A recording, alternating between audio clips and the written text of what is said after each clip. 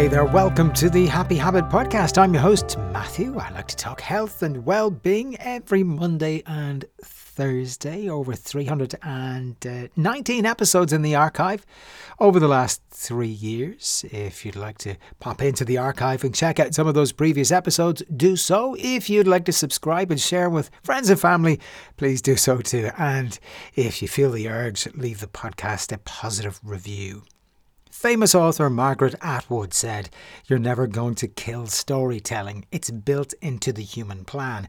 And this is so very true. We're all storytellers, and we always have been. It's the oldest form of communication, common to all humans down through history, regardless of location or time. But why have stories been so central to our existence down through the ages? Well, because they quite literally captured our imaginations. The spoken word reaches our ears and our brains then imbue those words with life. The human brain thinks in terms of images. It visualizes or imagines the story being told in vivid detail, and this prompts our emotional responses and intellectual understanding. More often than not, a story has a lesson at its heart, be it good versus evil, triumph in the face of failure, or whatever the lesson may be. The beauty of the story format is that we actually learn the lesson of the story in a very subtle way. Through hearing the narrative, we unconsciously construct the story in our minds and learn the lesson therein.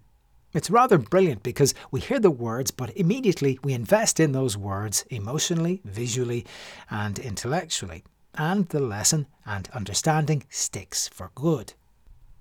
I have in previous episodes recounted stories from philosophers like Aristotle and others, and today I thought I would share with you several stories or parables from which we can glean real inspiration and motivation, and perhaps you might share these stories with others if you get value from them yourself. So the first story is the tale of the pencil. It underlines the notion that we have our strengths and our weaknesses, and that we can utilize them to make beautiful creations that have a purpose. So in the story of the pencil maker tells the pencil 5 key lessons as it journeys through life. In the first lesson, the pencil maker suggests to the pencil that all the events that befall the pencil at the beginning of its lifetime are part of the sharpening process. For the second lesson, the pencil maker tells the pencil that mistakes are always correctable. In the third lesson, the pencil learns that what is inside is what really counts, in this case lead.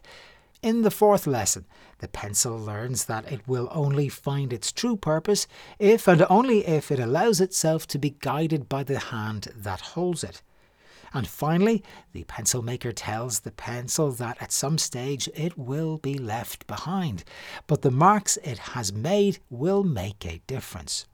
I love this story. It's so ridiculously simple to understand. Even a child would get the lesson here about personal growth and using one's gifts or talents to make one's mark.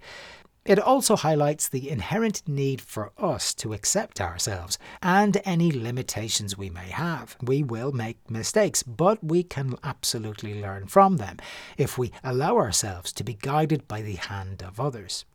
It's a beautiful little story. Next up, I have a motivational story about happiness. This parable is about a man who travels to a distant land with the goal of finding happiness. He meets an old man who tells him happiness is not found in a far-off land, but only inside oneself. He tells the traveller to look out for a particular tree in a forest close by, which, according to legend, holds the secret of true happiness. So the traveller duly goes looking for the tree. Alas, when he finds it, he's disappointed because there's nothing special about its appearance, and it simply looks like any regular tree. Then, all of a sudden, the old man shows up and instructs the traveller to cut the tree down and to open it up. The traveller does as instructed and finds nothing inside the tree but regular wood, to his frustration. The old man tells him the true secret of happiness is not something found outside of oneself, like a thing, an object, or a situation, but instead one's attitude, one's perspective, one's perception, or one's mindset. Happiness is ultimately not derived from things external to us, but from harvesting a mentality of calm, of gratitude, and of contentment. So cultivate your inner peace instead of relying on external unpredictable things, events, and forces to bring you happiness. Another motivation story I have for you involves a butterfly. In the story, a girl finds a cocoon with a tiny opening at one end and notices that there is a butterfly trying but really struggling to emerge from the cocoon. The girl proceeds to help the butterfly by widening the opening of the cocoon. Alas, the butterfly is still finding it difficult and doesn't seem to be able to fly properly. The girl quickly realizes that it's the actual struggle to emerge from the cocoon that is the crucial part of the butterfly's development. The butterfly needs to experience the difficulty so that it invests the effort to break free from the cocoon. If it does this, it acquires the strength needed for its wings to be able to fly. This again is such a simple story. One can visualize the butterfly struggling to emerge from its cocoon. And it's a metaphor for personal growth and facing up to significant challenges that cannot be shirked if we are going to reach our full potential. Yes, we will always have to overcome hardships, challenges, and obstacles, and in doing so, we become a stronger version of ourselves. If we sidestep struggles or challenges or hardships, we are the only ones who lose out on that growth-making opportunity. We should also trust in the power of change, as it will leave us transformed for the better if we allow it to do so. I've spoken previously about the damage of limiting beliefs and what they do to our ability to grow and push our boundaries. The Elephant and the Rope is a short story about how those limiting beliefs and conditioning can hold us back in life from achieving our potential. In this story, a woman happens upon an elephant who is tied to a small, thin piece of rope. Now, if you picture an elephant, they are huge, incredibly strong animals, and it should easily have the strength to break free from the rope in question, with very little effort at all. But it simply doesn't even try to do this.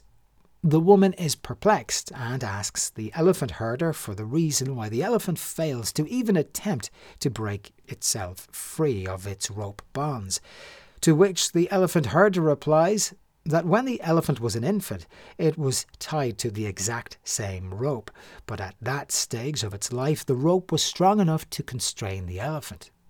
Over time, the elephant became conditioned to accept that it wasn't physically capable of breaking the rope, even though it now had the strength to do so with ease. You can quite easily see that the elephant possessed a limiting belief, one that convinced it that it could not break the rope. And so this story, when applied to us, offers us an insight into the damaging effects of limiting beliefs. When we give them credence, we limit ourselves and stop ourselves from reaching our full potential. When we know our beliefs are what is doing us damage, we can challenge them so that we may indeed reach that potential which hitherto eluded us. Have you ever heard the story of the retiring carpenter? Okay, so the carpenter had been working for the one employer for many, many years, when he one day announced to his employer that he was going to retire. Well, the employer was saddened to hear the carpenter was going to hang up his tools after all these years of loyal service, but he asked the carpenter to build one final house before he retired, and the carpenter duly agreed to the request. But he wasn't entirely committed, given his mind had already been made up, and in his mind he had retired already. He used inferior materials and took many shortcuts to finish his final job. When the carpenter finished his last ever job, his employer inspected the build and made the surprise announcement that this house would be gifted to the carpenter for his loyal years of service. The carpenter was taken aback. He thought if only he'd known he was building what would become his own home, he might not have taken shortcuts. The key lesson here is that every day we are building our lives. Therefore, we must always do our very best, even when no one is watching. And one final short story with a motivational life lesson involves a cup of coffee. So a group of people are sitting in a cafe talking about coffee. During the course of the conversation, they compare life to a cup of coffee. One guy said that life is like a cup of coffee.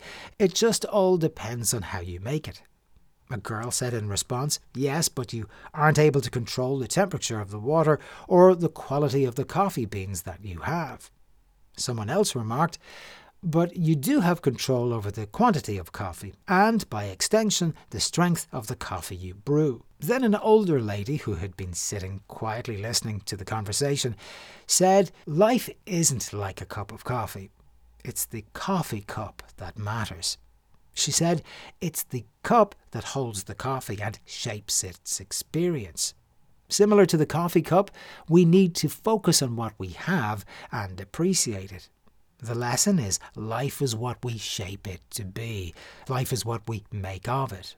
Ultimately, it's the cup that matters more than the coffee. Well, there you go, some simple, easily remembered short stories that bring with them a simple but crucial life lesson that will hopefully help motivate you and the people you share these stories with. Well, thank you for listening to this edition of the Happy Habit Podcast. Like, subscribe, share, and leave the podcast a positive review. Until next time, stay happy.